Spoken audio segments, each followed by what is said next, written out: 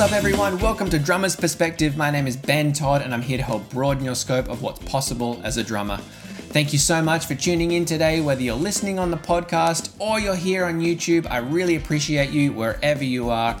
If you are on YouTube, please subscribe to the channel, hit the notification bell, that would really help me out. Today though, I have the incredible pleasure of bringing you a conversation I had with Mr. Joel Farland. Now, Joel is a guy who seems to be living the absolute dream when it comes to the type of work that he's been able to do over the years. Joel started out first and foremost as a drummer and percussionist, studying classical percussion in London, then going on to play drums with some incredible groups like Peking, Lisa Mitchell, Broods, Miami Horror. He's since then gone on into the world of musical directing and producing for some of the biggest touring names out there right now. Again, everyone from Charlie XCX, Hayden James, Peking Duck, Rita Ora, Amy Shark, the list goes on and on and on. Joel has just done so much work both as a drummer and now as a musical director and producer. I had such an incredible chat with Joel. It was so informative, so inspirational. He's full of wisdom in all things about drumming for festivals and major tours, as well as musical directing and producing for some of the biggest names out there right now. So if you're a drummer who wants to learn a little bit more about what it's like to play for major artists on big festivals and tours, or perhaps you're a drummer who wants to get more into the world of musical directing and producing for major shows, then I know you're going to get something out of this chat. I certainly learned so much, and I know you will too.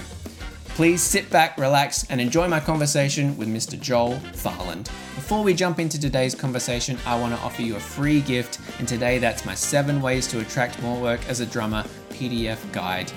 If you feel like you're working on all the right things as a drummer, you're seeing some improvement in your playing, perhaps you're quite established in your music scene, but you just aren't out there working as much as you would like to, then this guide is perfect for you. Here I offer 7 ways for you to reapproach your trajectory as a drummer and give you a fresh perspective on how you might be able to attract more work as a musician in general. Best thing about this guide is that only one of the tactics involves picking up a pair of drumsticks at all.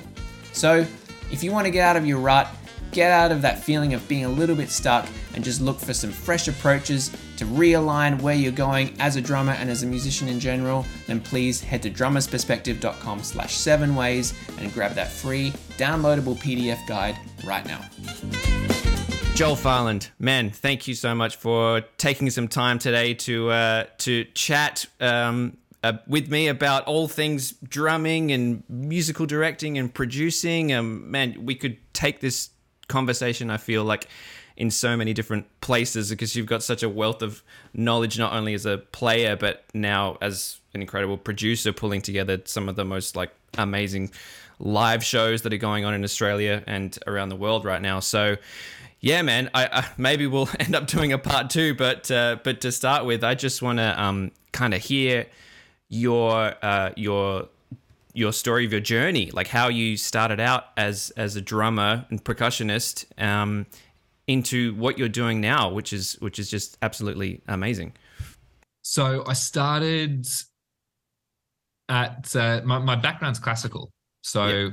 And from quite an early age, wanted to be a part of an orchestra and be involved in. I very much wanted a symphony orchestra job, and I was on that path from a really young age. And I didn't have the easiest run at school, and so when I was at school, I got bullied quite a bit. And so what I'd do during lunchtimes and before and after school, I'd head into the practice room, and so I'd been as a classical percussionist doing xylophone, snare drum, timpani, marimba, vibraphone, all that stuff.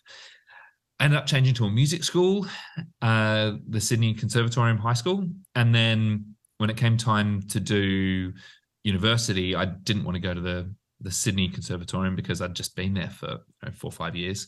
So I applied for a scholarship to the Royal College of Music. Mum and Dad couldn't help me out with all the fees. And so they said, we'll support you, but you got to figure out how to do the fees. And so I practiced my ass off and I got a full scholarship. Wow. And which was phenomenal. And yeah, I was very, very much on the classical stead. Then got there. My main teacher there was a guy called Kevin Hathaway, who's just a phenomenal teacher. And then one of his great things was he was at the Royal College, there are people who aren't just percussionists that have come out of there. There's a guy who's one of London West End's biggest MDs, a guy called Roy Beckland. There's a conductor called Tim Henty, who's done things all around with the Royal Ballet. Then there's arrangers, and so Kevin was a phenomenal leader in being able to pick this particular type of personality that was assertive, and what he was great at teaching was musicianship and how to make things exciting and how to make them great for an audience. And so many of those lessons that I went through with Kevin, I apply to everything today. Things like leaving the crescendo to the last minute, Great. Yeah. Preparing super well, and how to prepare for a performance. Structuring lots of little performances before the main performance. And preparing recitals and things like that.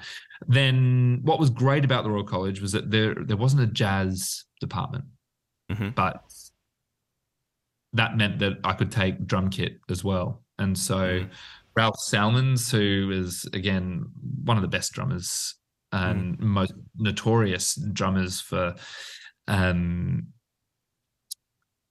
big bands, movies, theatre. He plays in the Waterboys. Ralph is phenomenal. And he taught me so much about making things feel good, making sure that time was king. If I had good time, I'd always be able to get a job. I'd always be able to work. So great time. And concurrently, there was a great studio set up. And so I ended up taking composition for screen and ended up majoring that as well.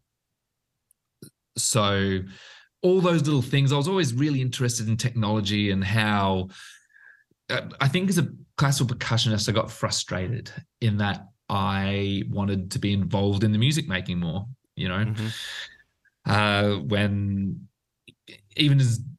even playing timpani in some of those huge orchestral works, you can be sitting around for quite a lot of time as opposed to the players who are playing the whole time. And so a need to be wanting to play more. Sure. So then in my first year, I met a guy who was on the opera course in the year above me. His name was Mika. And this is 2004 and 2005. And he had a phenomenal 4-octave range, and he goes, I'm going off to Los Angeles to, someone's found me and I think I'm just about to sign a record deal. Anyway, that ends up being Mika, who, wow. Yeah, sure. So I played on one or two of his demos that actually ended up being released, and I think they're somewhere online. That's amazing. Wow, great. Yeah, but that was my first taste into pop. And just seeing, I remember jamming with him, and before anything, just going, there's another way. It's not just this classical huge focus. And my listening was always really broad. So he goes off and becomes this superstar. Yeah. 7-8 million records sold, and I was still in third year, and I was just going, this is crazy, because I was on scholarship and my very existence in the UK being locked to me being in that on that degree program. I finished, and I made sure, and all my professors were saying, just work hard, make sure you get a first class honours. And so I had a real focus to make sure I got that first class honours, which anyone in Australia that's high distinction, or in the States, I think that's Magna, or whatever the highest you can get. And so I worked hard, and I kind of put those dreams of, heading into pop just to the side for a little minute. And also just looking at Ralph and what my other teachers were doing, and they were still very much involved in that. And then at the same time, Darren Ferrugia, who's an Australian drummer, great, recommended me. He was living in London at the time, and he recommended me for this weird electronic band that was, I say weird, and now it seems really normal, but they would use MIDI pads to trigger visuals. And so it was like playing a live game, but what now is, one person can do with a really easy MIDI interface and everything. It was super complex, even back in 2005, 2006.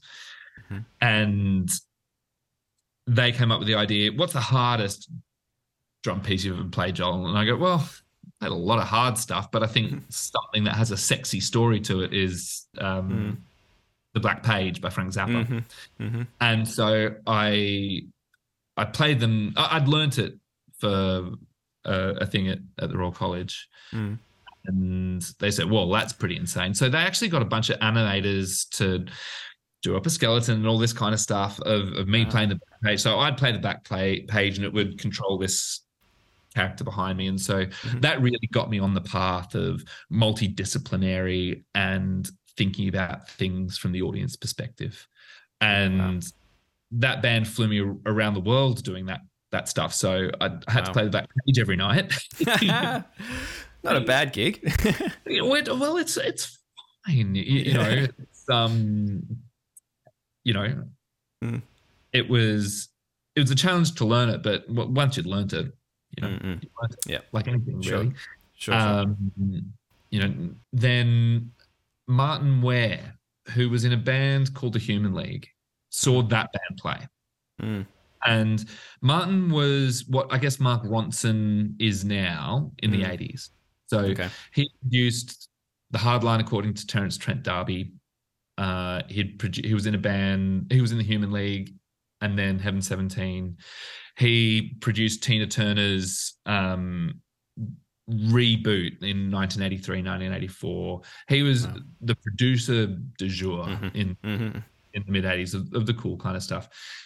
They wanted to go back on the road. So this is 2008 when I'd finished uni, or just finishing uni, the week I finished uni. And he said, we're going out on tour with the Human League, Heaven 17 and ABC. Do you want to come play? And it was like a large theatre arena tour. And I went, absolutely. And he goes, do you have an electronic drum kit? Because he'd seen me play that Black Page thing. That Electronics Edit was owned by them. Yeah. And I went, yep, I own an electronic drum kit. Anyway, immediately after that phone call, my mate just go, hey, if I get this thing, can I borrow your Roland kit? And go, do you know how to program it? And I was like, absolutely. I don't know. And I think Martin to this day still doesn't know I was lying through my teeth. That's incredible. Wow. Anyway. He had the confidence anyway. I think I probably worded it enough to blag it. But in my head, the tour was in 6 months. I was like, I can learn how to program something in 6 months. Yeah. So anyway, got the gig and I ended up turning up with a Yamaha DT Extreme at that time, which was one of the first boxes where you didn't need a trigger to MIDI and a sampler, and essentially a whole rack of equipment. So learning how to program that was such a real eye-opener. And Andrew Small, who at the time was with Kylie Minogue and Massive Attack, I went and had a couple of lessons with him as to how he did his electronic setup. Going back to that thing, how do I get things sounding like the audience wants to hear them, and getting them sounding exciting. So this was 2008, just before the pop world. Pop world then was still Regina Spektor, Mika. It was very, Lady Gaga was about to hit or had just hit. And so when all of pop turned very electronic, I was there. I'd already had it. And so just by pure luck, Martin saw me play once and got my number. Wow, man. What a progression. That's amazing. So then I played with Heaven 17. We did a lot. They became cool again. And so we did all the music festivals in the UK. We, toured through Germany and Europe, and later with Jules Holland and a bunch of TV shows. Then I moved back to Australia, and chasing a girl, and then I met. It took me a year in Australia to kind of find my feet, and Michael DiFrancesco, who's touch sensitive, and a great, phenomenal bass player and producer. He was in a band at the time called Banshee, and he'd heard of Heaven 17, one of the only people in Australia at the time who, had. And their drummer from Banshee had left, and he said, "Hey, what are you doing the next couple of months? The band's going to break up, but we've got all these dates we need to fill. Can you come around the world with us?" So I've gone around the world with Banshee. Wow. And then Banshee folded. He said, "Oh, we need to get you another gig. Here are the Miami Horror guys, who were looking for a drummer at the time." So joined Miami Horror, then went from Miami Horror, then into Broods, a New Zealand band who were super hot at the time. Toured around the world with them, and around the time Ableton was becoming a big thing. And so with Banshee, I was running the tracks and off an iPod. Great. Bounced everything down. It was click left and tracks right. Amazing. And, old school. Yeah. So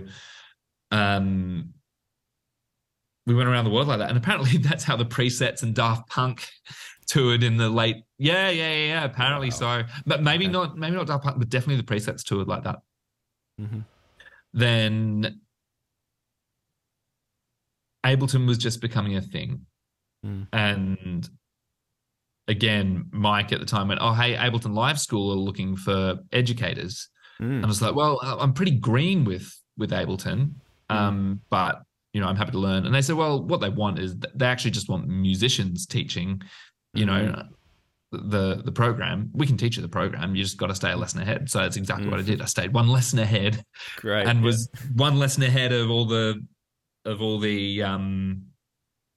all the students. Yeah. But I think the musicianship and everything like that was able to, really be a beneficial experience for them. So became a real quick study in Ableton, and found that I really loved that process again of just going, okay, how do we get this out to the audience? And how do we get a really exciting show? How do we replicate that? How do we replicate that live? And, I'm skipping through a bunch here. Yeah, that's okay. Then I started to do a couple of arrangements, even with Broods, who were, really, really hot at the time. Our LA show, it was at the Fonda, and downstairs was sounding, but up the top was the gallery. And it's quite close to the stage. And it was Taylor Swift, Joel Little, who'd produced Bruise's stuff and Lord's stuff, but then now produces for Taylor and others. Ellie Goulding, there was a band called Walk the Moon, a bunch of actors and actresses. It was the place to be in LA that night. And all the band Haim, and yeah, man, what a night to you look up on the drums and you see that wall of faces there, and you just go, okay, Jolie, don't fuck up. Wow, man. Incredible. It was around that time that I was starting to produce a lot, and I produced some records for some artists on Warner, and I had started to work. I'd done a couple of those like Aversion segments, which is a bit like the Radio 1 Live Lounge, in which you had to produce up a cover. And so I was beginning to music direct some baby artists on these shows. But I really had a deep knowledge into the technology at the time as well. So record labels were loving it because I could get their records to sound like it was live, which was a real big frustration for record labels. they would go to their shows of their new artists, and it would sound nothing like the records that So I became known for being able to achieve a really good sound, and so from there, EDM culture was huge, and DJs wanted to figure out how to make their live show better. So I became known as the guy who could take a DJ show and turn it live. So I did that with a couple of guys. Hayden James was maybe one of the first ones. Then Kamada, and then I got a call from Peking Duck.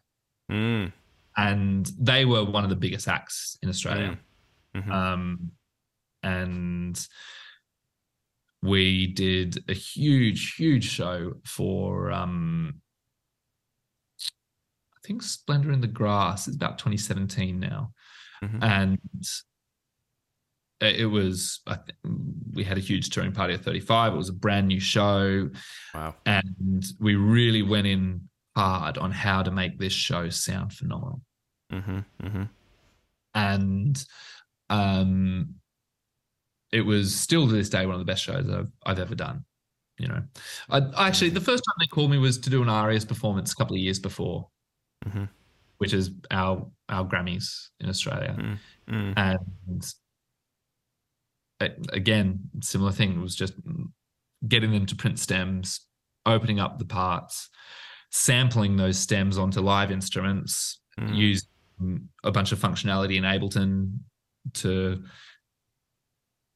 play, hook the instruments up to Ableton to play it live, then working with the front of house engineers going, hey, is that sounding right? Working with the micro engineer to make sure that the musicians can respond well, and then having the technology there that's working such that it feels like an instrument. So again, going back to those early lessons with Kevin Hathaway was, you don't want to have to think when you're on stage. Yeah, sure. All you want to be doing on stage is responding musically and responding to the audience. Yeah, so sure. If you can make the technology so easy that it just becomes about the playing and just, hey, yeah, how can I let's lift into the chorus. What do I need to do to do that? How do I connect with that person in the second row? That's way more interesting to an audience who really doesn't care about the redundant Matty Ableton system that you've got sitting by the stage. They don't care. Exactly. Yeah. They want to sing, Stranger, Will You Walk Me Home? Or, with, I got pulled in by Charlie XCX's team she was in Australia to do a couple of things, and her audience wants to sing, Boys, or whatever song it is, then so number one, audience focus, and using technology to achieve that is the real through line there. Yeah, so then finishing the story from Peking Duck, then people just wanted that sound, and I think that integrated approach, and I've got a manner of working with people and going, hey, have you thought about this? This is an option. And also going back, detailed pre-production. I don't want any decisions to be made in rehearsals. If we're making decisions in rehearsals, we're making them far too late. Sure. Yeah. We need to make a show like we're making an album. We're working on something, an arena tour through the States at the moment, and we're talking about this is a movie. So we need to be just as detailed in all the pre-production, making sure that does everything hit exactly as we want it to. Sure. And then in rehearsals, it's just making sure that the performance equals what we've done, and if there needs to be any minor tweaks. And as well, just, from the larger scale of things, from generally the music director is such a lightning rod for every department, because music is what starts these things. So the LED and the screen content and the pyro gags can't be built unless they know what's happening with Yeah, the music. So music leads absolutely. it. Yeah, sure. That's when, Parkway Drive called me at the same time. And Mm-hmm. the call from Parkway was, oh, hey, do you know any string players?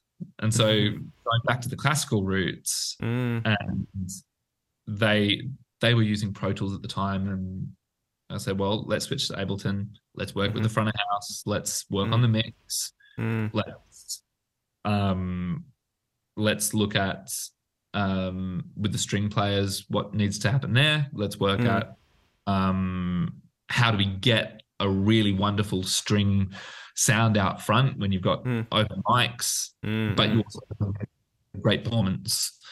So working out the right blend of tracks to live, mm, mm, and what needs to be on track, what doesn't need to be.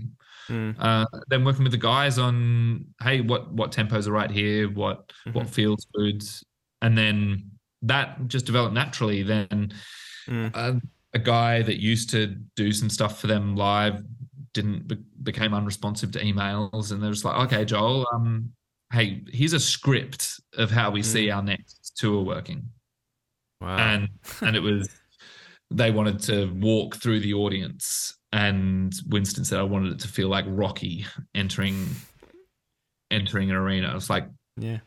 I can do that. And Wow. then I remember sending him the first pass, and he Mm. goes, no. And I went, no. Oh, wow. Yeah, it's just a little bit too horror and scary. And so then we band around some other ideas, and he goes, actually, I'm thinking this sound reference, this sound reference. Mhm, mhm.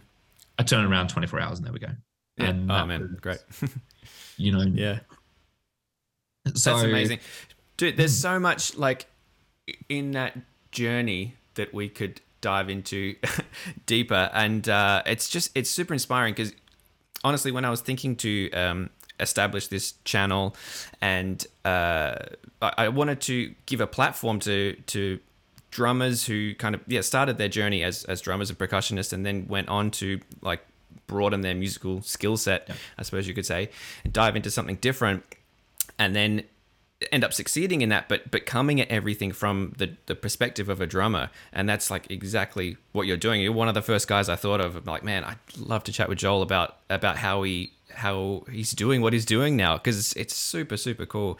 And I mean, I was going to ask you, like, how did the transition of you going from like player to producer MD, but it really sounds like it was kind of working, like the two things were working simultaneously throughout your journey. You were picking up things from the Royal College days that you're using today still, in terms of producing and creative choices and arranging and all that kind of stuff.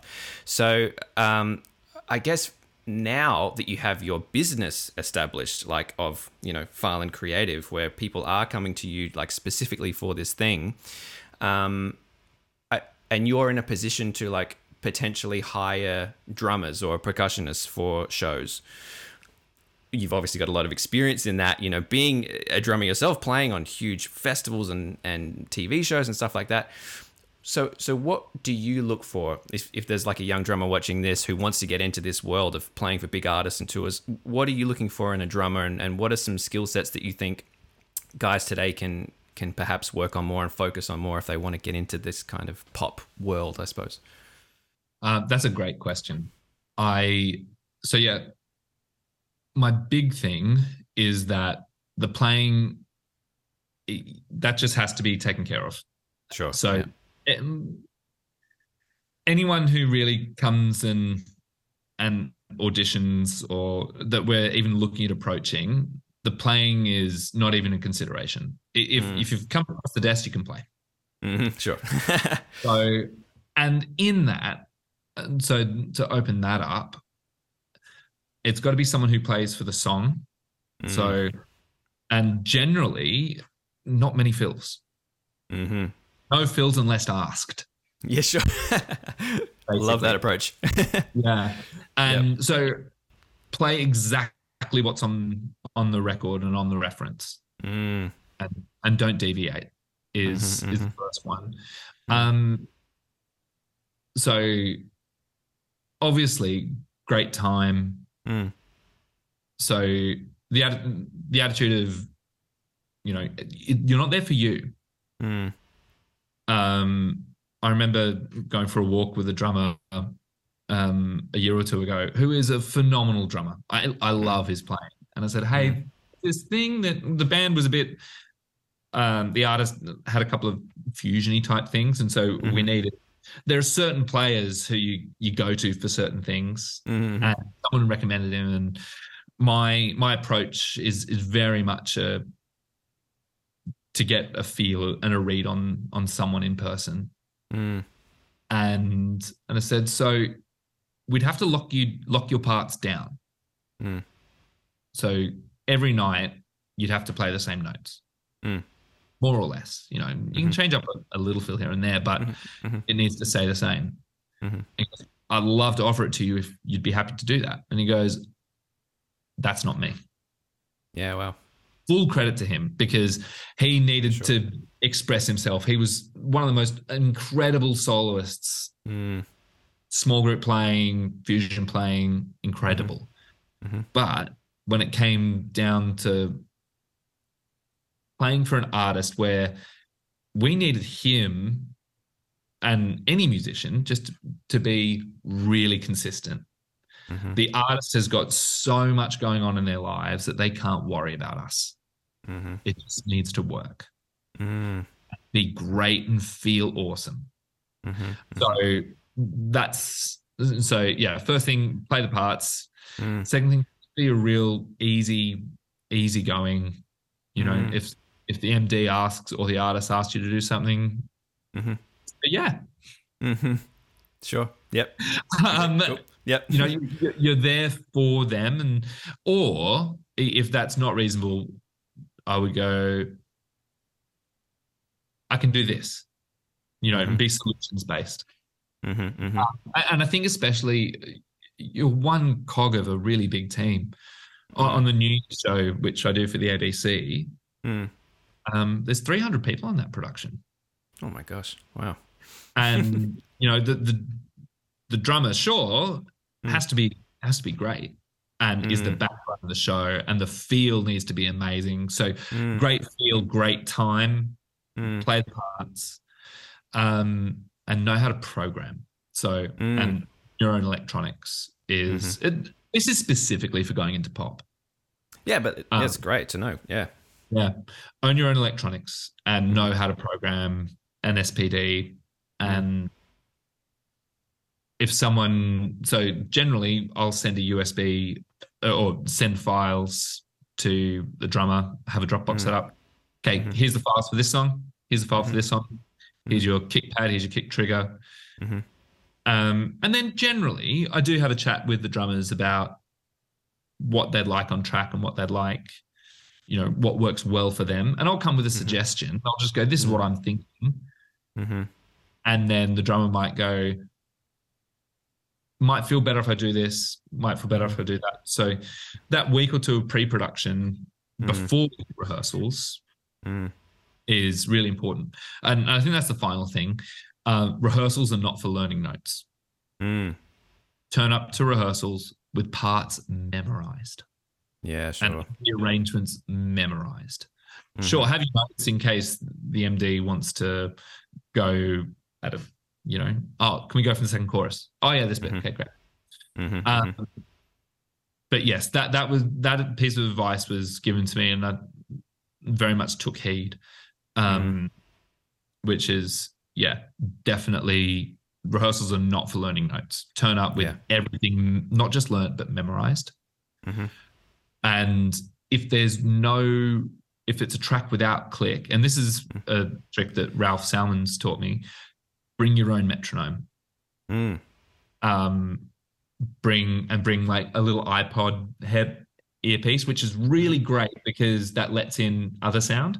And so you can run your own click. And even at cover bands and things like that, play to your own click, or start it off so it gets steady, and then turn it off after 8 bars. Sure. Yeah. Because time is definitely the it's your biggest responsibility as a drummer. Yeah, sure. Man, that's such like an amazing insight, because I think like a lot of the world of being a pop drummer or pop musician for that matter at all is a little bit like, it's a little bit vague, because like if you look at your journey as a typical like music student, going to music high school, then college, and your focus is just to learn like how you can play your instrument the absolute best you can. And then when you get into this world of pop, like you say, that's a given. You have to do that. It's just now this whole other skill set and focus of the consistency and the attitude and the appreciation of playing for the song and playing for the music. And I think that's where potentially a lot of musicians would struggle. They think like, yeah, I can do this gig. Yeah, I'll go on tour, whatever. It'd be great. I can do my thing. And it's really like, no, man, you got to like, rein it in and listen to the song. It's not, like I say, it's not about you anymore. It's about like using what you can do as a musician to serve someone else. So yeah, that's great to hear that straight from you, because you're living that every day. And I guess like because you've had such an extensive background in drumming for these major artists as well, do you see the role of the drummer differently to maybe other producers who pull together shows? Or I mean, of course you have a very balanced view of pulling the whole show together, but like, do you see how they can be utilized more, or doing more with what the drummer position can be? No, not particularly. I think in general it's about every musician has all those responsibilities. No learning at rehearsals. Yeah, sure. And consistency, a bit like you when you're playing with Cirque. If you hit a crash cymbal in the wrong place, like one of the tumblers might think that's a yeah, for sure. Like what you play is actually a bit more life and death than me. Yeah, I mean, I guess in some ways it can really, of course it can throw people off, but yeah, I think we're lucky with Cirque in the sense that we get some flexibility in some specific moments, which is cool, like, because you get that little taste of like musical freedom and expression, but then like you say, there are certain points that have to be like the same every day, because it's a cue for for lighting or automation or doing a trick on stage. So yeah, it's there are certainly some parallels, but I'm curious now, what percentage of your work is like producing and MDing versus actually playing? Like, are you doing many gigs as a player, or is it mostly just like, I haven't. I generally, if I play, it's now just in the studio if I'm making some tracks, or I produced Tones and I's latest single, and I played some toms because we needed them there, because it can just be quicker. Yeah, sure. Just jump in and especially with the music that I'm making is pretty commercial. It's pretty it's. And then if I need to get some live drums recorded, I've got a couple of guys who have their drums set up really well mic'd all the time, that they just say, oh, hey, the aria's just gone, tones. We had a very, very tight turnaround to pull the track that she did together. And I call it was Danny Ferrugia, and he has, I don't know if you know Danny, but I just did a chat with him like this last week about his recording setup and recording from home. So yes, very well. So I called Danny and just go, hey, great. He did it that day. I had files that night, and everything was fine. It was great. And he laid down all the percussion stuff. And it was a really great, I think at this level, just going back to that thing, I need the drummers and the musicians to make my job easy. For sure. So it was a cover of Xanadu, and There was a bit of a medley. Oh, that's right. It was an Olivia Newton-John medley, and it was going from Xanadu into You're the One That I Want. And I had a couple of emails with Danny just going, hey, thinking this, here's the reference at Electrolyte, and he just goes, concert toms, Cabasa, shakers, and I was like, perfect, hit it. And he goes, how do you find this? And it was just the first pass, and it was perfect. Done. Man, he's a legend. He's got his setup like so dialed in, and he really loves it as well, which is great. He's not coming at like the online recording thing from a business point of view. He's genuinely like passionate about what he's doing and has such an incredible like span of knowledge and musical experience to just pull references out like, oh, you want that thing? Yeah, I got that. Yeah, you want this thing? Yeah, no worries. It's great. And his feel as well. I think going back to what I'm looking for in a drummer is a feel. Sure. Yeah, man. How do you just get it feeling great for the performers?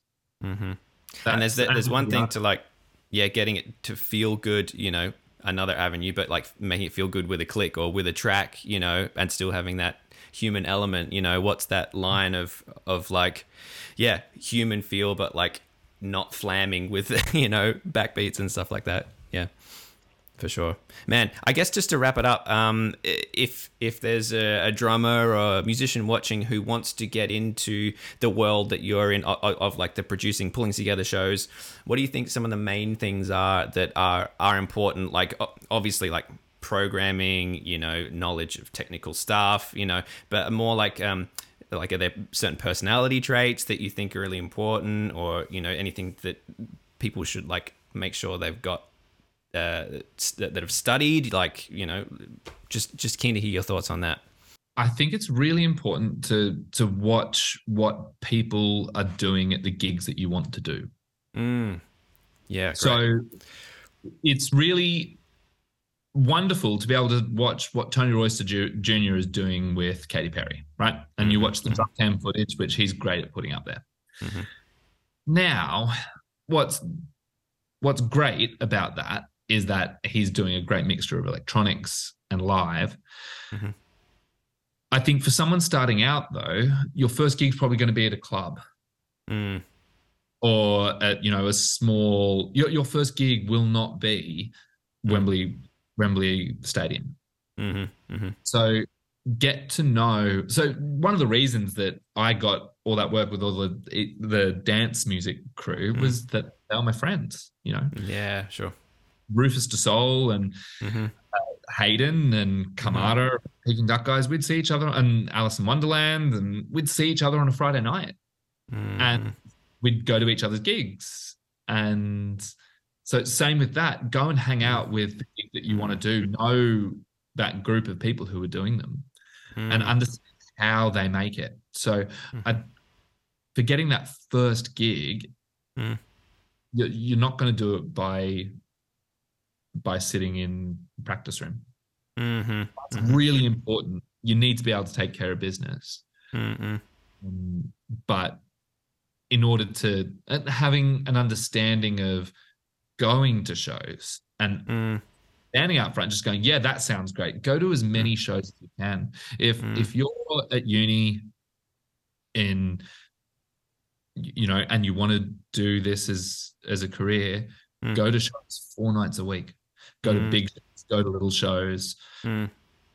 Understand how the sounds that are made for the music that you want to make. The amount of musicians, even now, I'm still teaching how to program an SPD properly. Yeah, well, crazy. Yeah. It's such a staple, piece of equipment now in the scene. So yeah, that's huge. Yeah, man. Wow. And I guess that's it. Like both of these things go hand in hand, whether you want to get into the world of being a musician for this type of thing or a producer where you're pulling, the shows together themselves. Like, I think the role is both these days. So I think when you play, being able to hear it from the audience's perspective, and I think specifically I make song-based music. The main purpose of most of the work that I work in is to serve a vocal. Mm-hmm. And so how does the parts work around that? Actually, that's the other thing then, is learning parts note for note, Mm-hmm. transcribing them. And I really needed to work on my pocket of my R&B type feel. And I went to see a guy called Carlos Hercules in the UK when I was living there. And he got me to transcribe note for note. One week it was a country thing. Another week it was, I don't know, Macy Gray. Another week it was, but we're talking every little fill, every little ghost note. Wow. Transcribing note for note. And I guess same thing with musical theatre things. It's if you're going into a musical theatre show, you're not playing for you. You're going into depth for that drummer. Yeah. So of course. Which you say, of course. Well, yeah. It's really funny. Some drummers don't have, and I think that's particularly a drum thing, is because everyone's ghost notes and feels are pretty personal. You know, are you accenting the hats with the shaft, the stick, or the tip? That's the level of detail that if you're going into sub, you know, which actually likely your first gig to get in will be subbing. Of course, yeah. I mean, that's the interesting thing. I think many musicians go on this journey of becoming really great at their instrument, and they're like, okay, how can I make money? Oh, musical theatre, that's a cool gig. Cirque du Soleil, I get so many messages from people about like, how do I get into Cirque du Soleil? Because, you know, I hear it's a great company to work for and it's a steady job and all that. But they don't realize, like, both theatre and Cirque, like, you have to play, but you have to like rein in any kind of like, you know, thought of like, I'm just going to get out there and do my thing and shred and, you know, blah, blah, blah, especially with theatre, like, and especially for subbing, like even more so. Like if you're playing a theatre show and it's your book, then, you know, you can put your nuances here and there. But if you're coming into to sub for someone on a theatre gig, that's an extra level of like, cloning that you have to do and like consistency that you have to try and match. So, but it's that paycheck thing, man, that kind of comes up with people of like, oh, I want to make money playing music. But it's like, well, okay, cool. But you got to like rein the ego in and like, and just, appreciate what you're doing from a bigger viewpoint. But. And I think that's it. I mean, when you are paid by someone else to play, you're doing their vision. For sure. You're more than welcome to go and do your own project. And actually, I highly encourage it because I think that's a great outlet for so many people where you get to make the calls. And especially at the beginning, nowadays I'm in a wonderful position where I can at this level, you can call people like Danny Ferrugi and just go, hey, I need, it was a 2-line email. It was, here's the track. Can you replace my demo drums? I want it to feel like authentic Jeff Lynne ELO era. And I need it to feel exactly like you're the one that I want. 3 lines. And then I send it to him and he sends it back and I can trust him because he's got this wealth and depth and, you know, I hope he listens to this.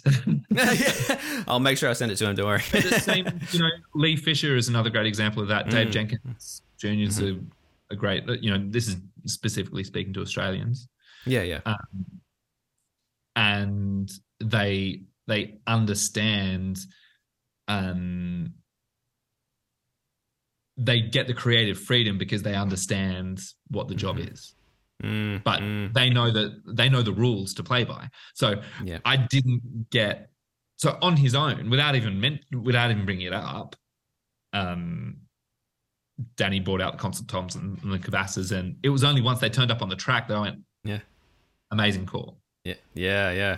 I trusted him because he'd earned that level of trust. So going back to the early players, you got to earn that trust, and you just earn that trust by being consistent, chill, and great every single time you pick up sticks. Man, Huge. There's so much great insight and wisdom in our chat today, man. Thank you so much for taking time out of your super busy schedule to talk about things. Yeah, I learn a lot. I know a lot of guys watching this are going to take so much from it. So yeah, man, really, really appreciate you. Where can people find you if they want to follow you or check out what you're doing or you see what shows you're working on? Or I'm traditionally terrible at social media, but at Farland Creative is, we've got there's 5 people working for us now, and a couple of MDs. Trish, who's one of our MDs, started working with us last year. She's phenomenal. And then, so that's at Farland Creative, and farlandcreative.com. You can see a bunch of our work there. And touring at the moment, we've got Tones and I's show. We've got Parkway Drive about to start Europe festivals. What else is coming up? There's something coming up I can't really speak about just yet. And Tkay Maidza at we've got Peach PRC about to go through the States, and then she's doing Splendor in the Grass as well. I think, and then we're doing a charity concert in Queensland called Songs for Hope. So yeah. Man, that's a busy time. Oh my gosh. Incredible, dude. Wow, that's super inspiring to hear you chat about all this stuff, man. Yeah, thank you again, and I hope we can catch up again in person sometime soon. That'd be awesome. Thanks, mate. Cool. Thanks, man. Speak soon. Okay.